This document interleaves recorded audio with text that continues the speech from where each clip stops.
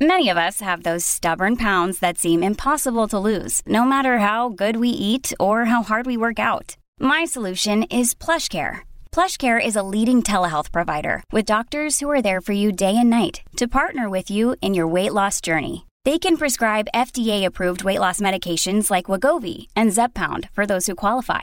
Plus, they accept most insurance plans. To get started, visit plushcare.com/weightloss. That's plushcare.com/weightloss. Welcome to this episode of Behind the Headlines. Today we are going to be talking about education in the state of Michigan amidst yet a continued shutdown to December 20th. On the show today, we're going to have Melissa Frick, who covers education for Grand Rapids and Muskegon, and Zara Ahmed, who covers education statewide. So let's jump into the episode.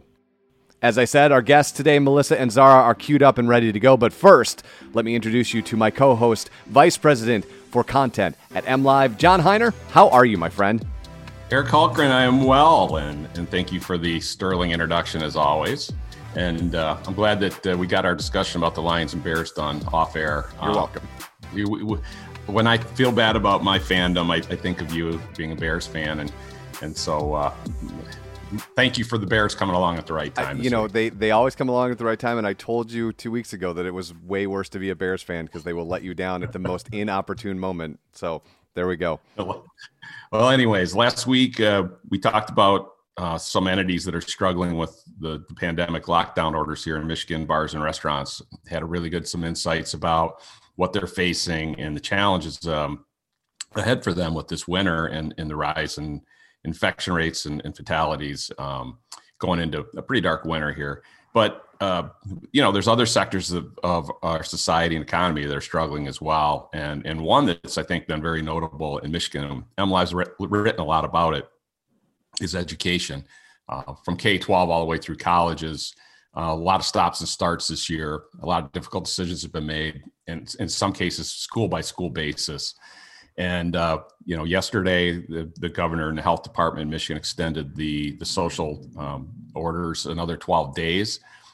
Pretty much effectively probably ends the fall sports season, although that remains to be seen. But it also puts a spotlight back on schools that are struggling to get education done. We've had a lot of good reporting recently on MLive about, the manifold effects of this, all the way down to how effective is even virtual learning. But today, to explore some of these issues, I'd like to bring on a couple of our reporters, Melissa Frick, who covers education for the Grand Rapids and Muskegon area for MLive, and Zara Ahmed from our statewide team, who covers the issues from a little bit higher perspective statewide. And they've both been writing about these issues recently. Zara, we could just kick it off with you because you had a piece over the weekend about why high school students have to do remote learning, and some schools still have the option to do K-8 learning. And it really boils down to some health factors rather than educational. So if you could, why don't you just walk us through your story? So we had an order coming out that we were going to have a temporary shutdown, and I noticed that elementary school kids and middle schools were excluded from the halt to in-person learning. And I thought that was pretty interesting. And I had talked to experts before about this. There were some theories coming or going around saying that elementary kids aren't as susceptible, or maybe they won't have as aggressive as symptoms, or whatever the case might be. All kids, no matter how old you are, everybody is susceptible to COVID-19. You will get it. There isn't, that's not proven. But what I did find interesting after talking to experts was the mitigation that goes into preventing it from spreading in the schools, and then the behavior of these students. So elementary and middle school students, yes, they are social, but their behavior is different from high school and college age students because of that lack of independence in a way. So usually when they go from school, they just go home and then they're monitored at home by their parents, whereas high school students and college age students have a little bit more leeway. They have cars, they're able to drive, especially if you're in college and you're away from home. Say, you go to MSU, and even though MSU didn't have any in-person learning, it was all virtual, you wanted to move back to campus because that's where all your friends were. Well, there's not really much to monitor there. You can't have a health official or a teacher or a parent say you can't go out and do this, because they're going to go and do it regardless. So it's just a behavioral thing, really, what it comes down to. And I think at the grand scheme of things, if you look at it, it just goes to show you that the mitigation strategies that all of these health officials are nailing into us, they work. I mean, that's why you don't see these massive outbreaks in elementary schools and middle schools, because if they are, I should say, if the people in charge are routinely cleaning, they're making sure everybody's wearing a mask, they keep everyone 6 feet apart. That's why you don't see those massive outbreaks, right? So it's everything that we've been told by health officials that would mitigate the spread is just playing out to be true in these schools. I will say, as the father of an 18-year-old, everything changes when they turn 16, and it's because of the car keys. It's not because it's like some maturity thing. It's like once they have the car and the independence, you know, I'm going to go meet my friends for lunch, or I'm going to do a sleepover or whatever. And I talked to a lot of parents since the lockdowns have happened, and it's hard to suppress teenagers. It's hard to keep them. It's hard to keep them in the house. So one thing I wanted to go into your story, though, it said the rates, you cited one school district where, you know, the rates of all the younger people who got it, 2% were like in K through 8, and 4% were like high school age, and then the rest were older than high school age. Is that really a radical difference that would justify keeping, you know, high school kids doing remote learning? Or is that 4% because they have been doing remote learning? So I think when it boils down to it, again, it's back to that social behavioral issue. High school students are just more likely to go out. The issue when we talk about schools isn't the outbreaks within the schools, but getting coronavirus outside of school and then bringing it back in. So when you factor in that behavioral risk, like you said, as soon as they get the car keys, they're going to go do whatever they want and they'll come back. Well, that increases their chances of getting coronavirus and bringing it back to the school, which increases the chances of an outbreak within the school. You have all those contacts, you have the socialization with schools, and you have the shuffling of classes. In elementary schools, you're often in one classroom, so it's very easy to contain, monitor the students, make sure they're following the mitigation strategies. While in high school, you have shuffling around to different classes, different subjects, that hallway interaction. And again, it just boils down to the risk is just greater. Not to mention high school students are going to get worse symptoms than elementary school students. And that's just what the science is playing out right now. A lot of children could be asymptomatic, whereas the symptoms may be more severe, putting those older students at risk. Mm-hmm. Melissa, you cover this on the ground at the school level in the Grand Rapids and Muskegon areas, all the various districts that are making their own decisions about, you know, in recent weeks, several districts that you've written about have gone to all virtual. So what were the factors that they were seeing that led to them to make these kind of decisions? So across the board, the number one issue that schools are facing throughout late October and then November was substitute shortages and staff shortages.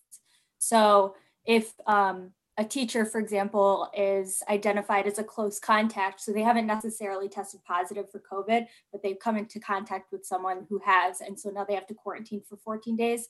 That's a hole that the district is now left to fill. And the state was already facing just a general shortage of substitute teachers, which has gone down over the past couple of years just because the numbers of people going to that field is declining. So they were already facing that issue. And then, you know, a lot of substitutes decided at the start of the school year, because many of them are, you know, retired teachers or maybe in high risk groups. So they decided that they don't want to go back into teaching this year. And so that's left districts in a really tough spot. They may not have a whole ton of cases being identified within the district, but either way, they're being forced to close because they just don't have the bodies for adults to be in the room with these children. So so that's been a real tough issue for districts over the past couple weeks. And a lot of what Zara said is absolutely true about the ability to cohort for younger students. So I know a district, so we've got Rockford Public Schools in the Grand Rapids area. It's one of the largest school districts in West Michigan. And the superintendent there, Mike Scheibler, when the state announced that high schools were going to be closed for 3 weeks a couple weeks ago, he decided to also close middle schools, but he said that he was going to keep elementary schools open. And this was when a lot of other peer districts were closing down their K through 8 learning as well. And he said that that's because at the elementary level, you've got a classroom of a couple dozen kids and they're not interacting with other kids or other teachers. They're really remaining in their individual cohort. And because of that, he's able to look at cases at literally a classroom by classroom basis. So if you've got 4 or 5 cases popping up in a school, he's not going to close down the entire school because of that. He might literally take 1 or 2 classrooms and say, you guys quarantine for 2 weeks just as a safety precaution. The rest of them, you're not pulling all those other kids out of school. So that's been, something that elementary school leaders are able to look at. You don't have, like Zara said, kids walking around and going to different classrooms, often 6 or 7 classes throughout the day. But yeah, John, like you said, there are a lot of schools over the past couple of weeks that decided, even though the state only mandated high schools to close, they decided to also close their elementary and middle schools. And I was really surprised when that first state order came down, because what I had heard time and time again from not only school leaders, but from health experts is schools are some of the safest places to be right now, much safer than if you're going to a restaurant or a bar or interacting, even inviting a couple friends over to your house, because kids are wearing masks consistently in the schools. You're not seeing the issues where, across the state, you've got adults pushing back saying that they don't want to wear a mask in a grocery store for 30 minutes. That's not happening in the schools. They've kind of accepted it as this is just something that's got to be done in order for us to stay safe and continue in-person learning.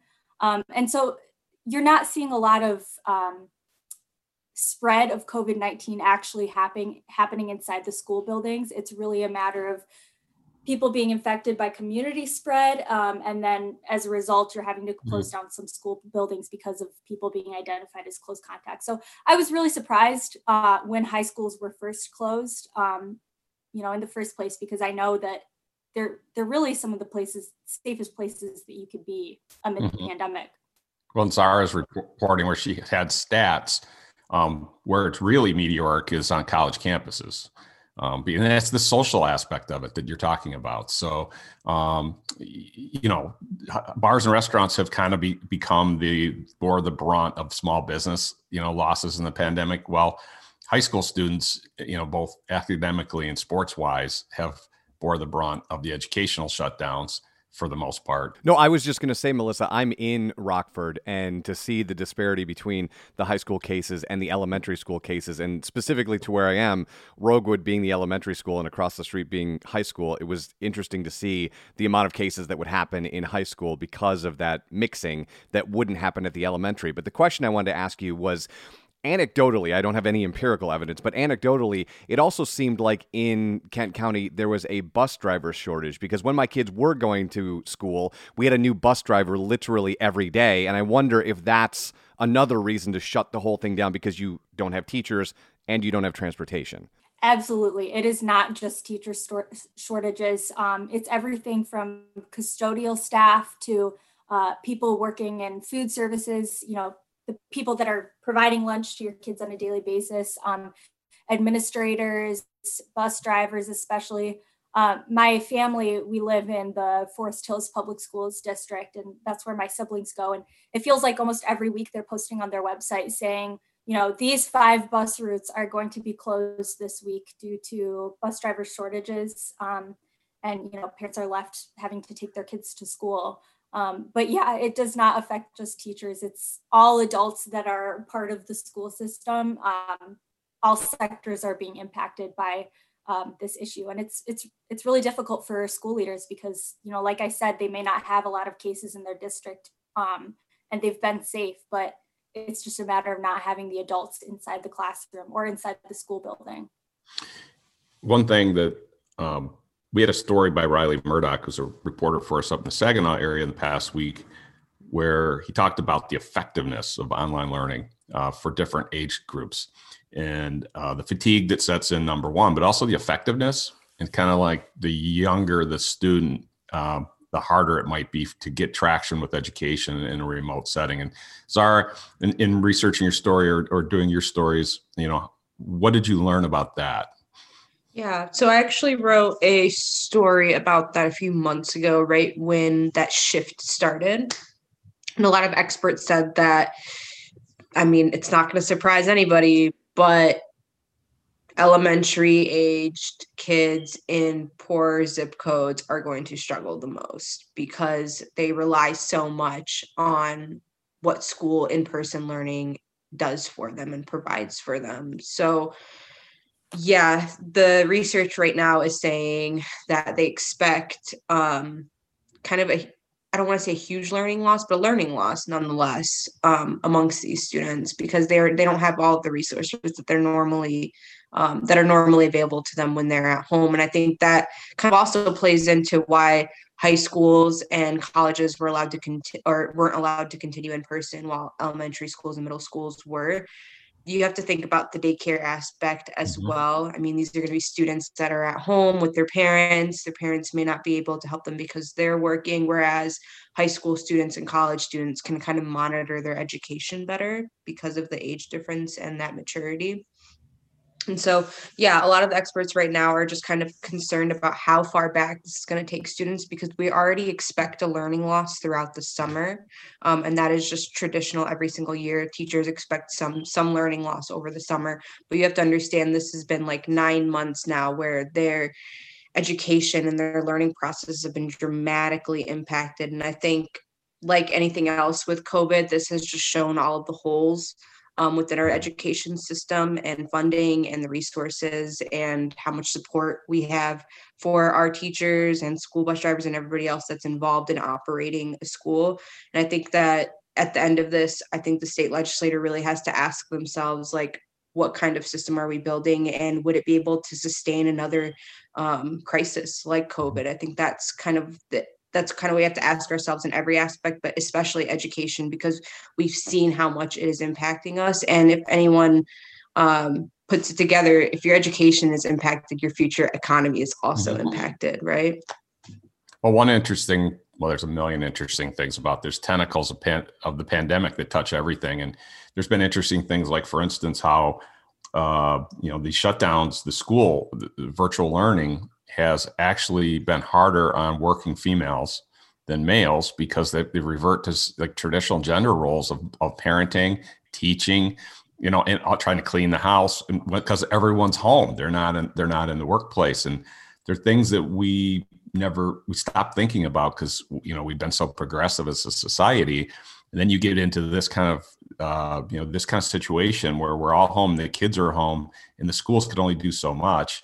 And it's straining all of these parts of our relationships, socially, culturally, educationally, economically. It's fascinating, but it's also terrible at the same time.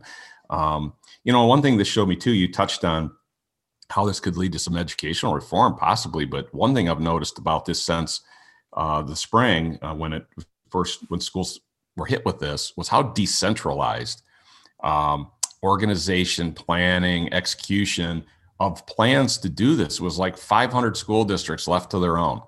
And it's this hodgepodge. And then you throw in, charters or private schools and schools that don't want to make kids wear masks. And, like we're the land of the free, but we're really disorganized too. So that lack of central planning, I don't know, maybe some reform will come out of this, but we're still in that situation. You get a 12-day extension, you got 500 school districts trying to figure out how to handle it. And Melissa, you also wrote last week about a pretty dramatic decline in the student population at Grand Rapids Public Schools. And there's got to be pandemic fingerprints all over that as well. So what did you find? Oh yeah, it's solely because of the pandemic.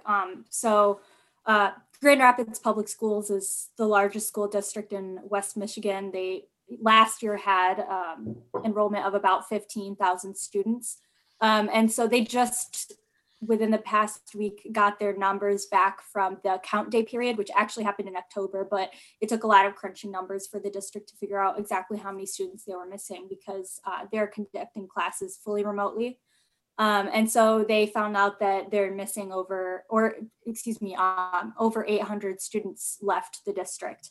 And almost all of them cited the district's decision to conduct fully remote learning this semester as the reason for leaving the district, because you've got a lot of family situations where, maybe it's a single parent household, or you've got both parents working and they can't take the time off of work to stay home with their child and help them with learning.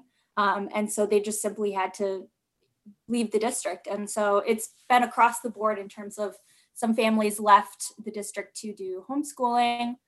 Some left to other public schools in the area or even private schools. And then some just transitioned to charter schools that are specifically in online learning.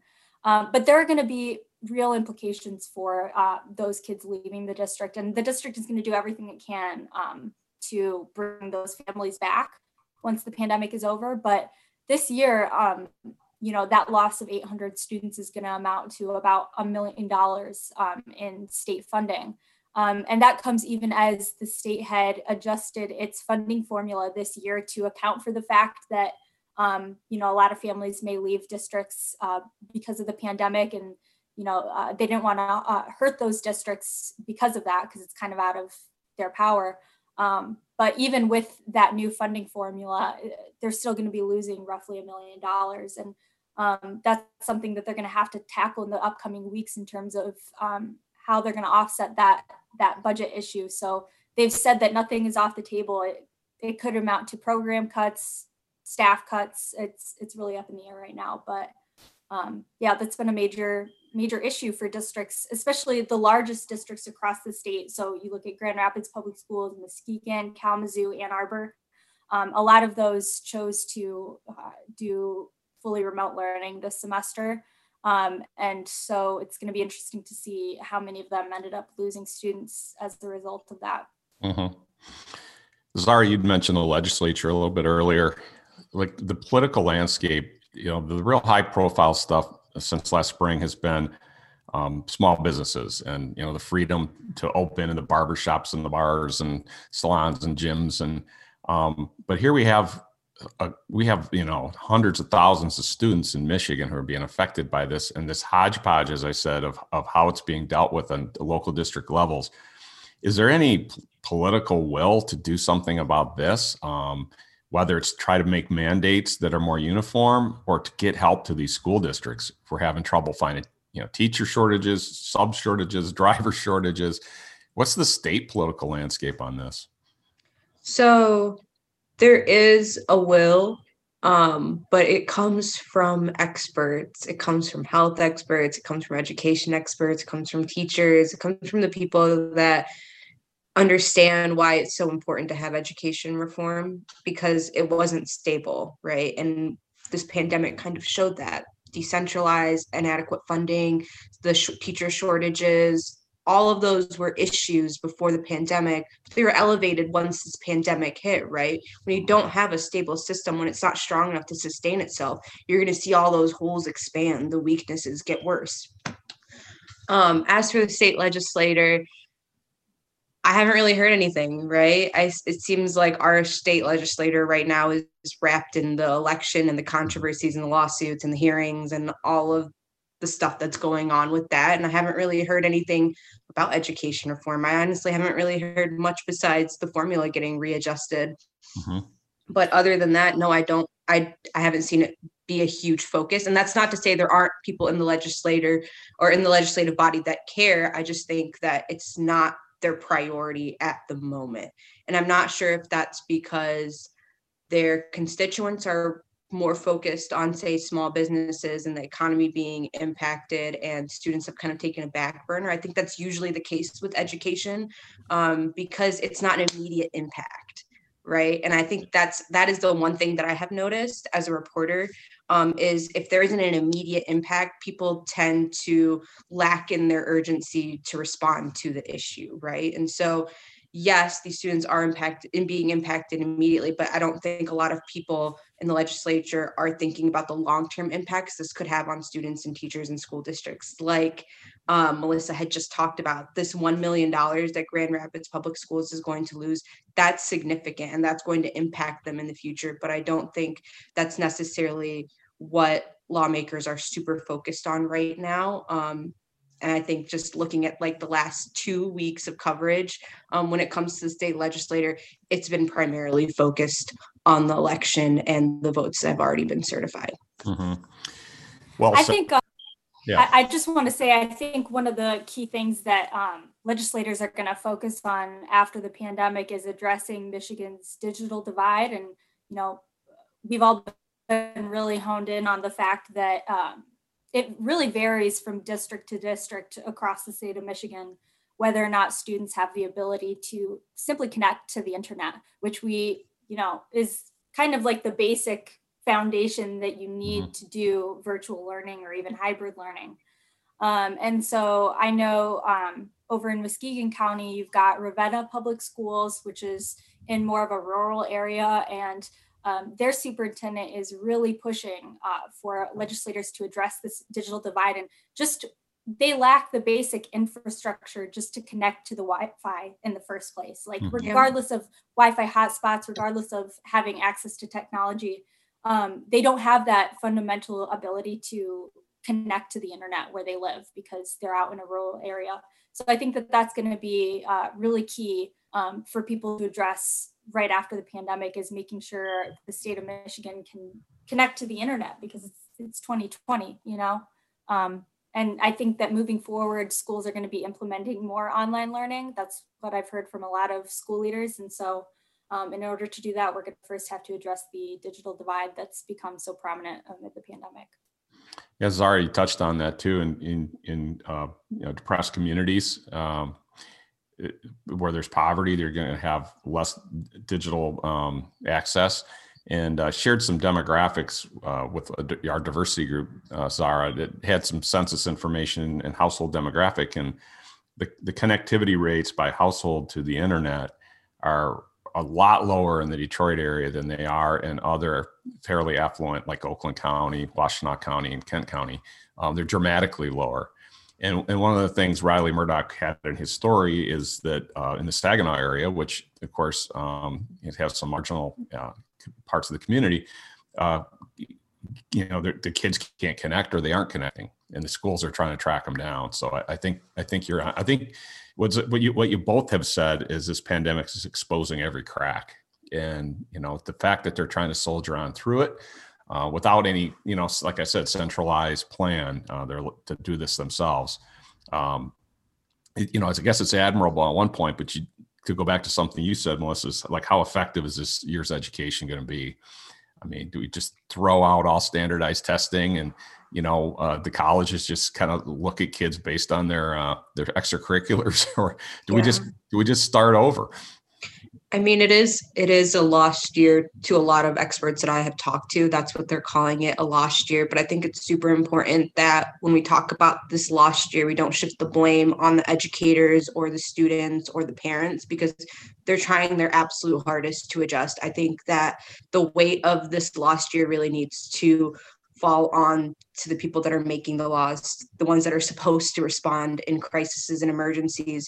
We're not supposed to. We're not equipped for that. That's not our jobs. I didn't go to school to handle a crisis. That's not in my job description. But our leaders in the Capitol right now, that is their job, right? Like, it is your job to handle these issues as they arise. And so the fault of this last year doesn't really fall on the teachers or the school district superintendents. I really don't think it does fall on them, because how are they supposed to prepare for this? This wasn't in their job description either, right? And it is decentralized. There isn't like a set plan for a pandemic, right? That's going to keep everybody at home. There isn't a set plan to get everybody internet. I think that really does fall on the legislators. And unfortunately, we're having issues even having a session because of COVID outbreaks and people not following the rules and exposing themselves, or holding, a testimony where the person ended up having, the main person there ended up having COVID and exposing all of them. And now another session is being postponed. And so I think the pressure again is being applied to the legislator, and that's really where it needs to stay, because if you want to avoid this happening in another crisis, because crises, they happen, history tells us that, right? This isn't new, a pandemic. It's new to us because we're experiencing it within our lifetimes, but crises happen, whether they're economic, whether it's a health crisis, they're going to happen. And I think the state legislator needs to walk away from this and understand, like, how do we build systems that can support another crisis? Because I'm not sure if it happens again, like, will we be able to sustain this? I mean, we're doing pretty well considering, right? We still have kids in school. We still have people finishing up. And we're managing, I mean, the cases themselves are pretty skyrocketing right now. And I think that's our biggest issue, but it really does fall back into the people that went into the job and are supposed to be handling the crises. And we're supposed to be leaning on them for support, not just kind of figuring it out ourselves. Because I think that is like the main theme of the school year, right? Is like everybody needs to just figure it out for themselves. We talked about this last week when we were talking in relation to small businesses and restaurants and bars, is that the governor's proposed a $100 million relief package for businesses. And, well, you know, for 2 weeks, the legislature's been having a dog and pony show. And you could say his name. It was Giuliani, who had COVID, and he's the one who showed up and sat next to everybody and even made one guy take his mask off. So, I mean, it's kind of ludicrous. And when a hurricane is coming down on New Orleans, the Army Corps of Engineers shows up, and the National Guard, and they make dikes and sandbags and they help people. And then FEMA shows up and helps people. And we have this pandemic, and it's like, 500 school districts, fend for yourself, figure it out. And so I think there's a lack of will. It's kind of embarrassing that it's come to this point. And then there's a lot of finger pointing that happens too when parents are upset, or, and what was the flashpoint of the whole educational year? Oh, we're pausing football. Now that got everybody mad, right? Now we got your attention. So anyways, I digress, as I frequently do on this show. One thing, kind of a final thought for you guys to weigh in on, vaccines. It looks like the Vaccine for America is getting the FDA green light. And it's going to be available pretty soon for first responders and essential healthcare workers and so forth and so on. Eventually, they're going to want to, I would imagine, vaccinate all college students who are coming back to campuses. But knowing that this is on the horizon, what do you guys see happening this winter and spring going into next year? I wonder if teachers are going to be considered, part of those essential frontline workers and be in some of the first rounds of picks for vaccine availability. I feel like that would be the most logical next step because, a lot of teachers at the start of the school year were scared to re-enter the classroom because of COVID safety issues. And so, I could see teachers being some of the first to be vaccinated if they choose to do so. In terms of college students, I think that's an interesting thought. I probably wouldn't have thought of college students as being required to get vaccinated before coming back to campus. I wonder how willing they're going to be to do that. I'm not sure. I think that's something that we're going to see in the coming months is not necessarily who's like able to be vaccinated first, but who might be willing to be vaccinated. Imagine this though, from a public health standpoint, if we'd had the vaccine just being available in October, who would you want to give it to first before they all came home for Thanksgiving? They were like, college campuses were super spreaders. So it isn't that they're not healthy people and are going to survive it. It's the fact that they spread it so much and carry it. Yeah, absolutely. Yeah, I do wonder if it's going to be like one of those things where you have to get vaccinated before you go to school. Do you remember having to get those shots before you were able to go back to school? I have that. I do wonder if that's what I wonder if that's what it's going to be like. And I think my biggest concern is the anti-vaxxers. Because we're already hearing that, are you going to take it? Are you going to take it? Are you going to take it? I don't know if I trust it. And I understand because it was such a rapid turnaround, but we also have to understand that COVID paused the entire world. So yeah, there was so much money funneled into making sure that there is a vaccine. And there's an urgency to it because, like we said, it spreads so quickly. You never know who it's going to impact. It's been kind of sporadic. We know that there's like an older age group, but the spread that's the craziest part. I got COVID for a bit and I was asymptomatic. And I think that is what scared me the most. I wasn't even sure or knew that I had it until I had to go get tested for a flight. And then they're like, oh no, you have COVID. And that blew my mind. I mean, I was a carrier, had no idea. So I would hope that college students eventually would get there, but I harp on what Melissa was saying about the teachers. I think that they are kind of first responders and they are on the front lines, and it would only make sense for them to get it as well. Yeah. Well, thank you very much, Zara and Melissa, for joining us today. Some really thorny issues for schools, and they're going. They've just been in the thick of this the whole year, and it doesn't look like. It looks like week to week they're still left with making all the difficult decisions at these local levels. And I feel for the teachers. I feel for the kids who I know are struggling from anecdotal evidence from family members I know who have kids and coworkers and so forth, talking about, not just the fact that they're in the house all the time and you try to keep them engaged, but how much they're missing the school year. But everyone is losing a little something in this pandemic. It's been very challenging. And Eric, probably not the last time we talk about COVID this year. What do you think? I'm sure not. So thanks again, Melissa and Zara, for joining us. And thank you, Eric. Thank you. Absolutely. And there they go. A huge thanks to Melissa and Zara for joining us today and talking about education amidst the COVID pandemic. For John and I, here's what you can do for us. Wherever you get your podcast, like, review, and share the episodes to friends. It would help us out a lot. Till next week, I am Eric Hulkran, he is John Heiner, and this is Behind the Headlines.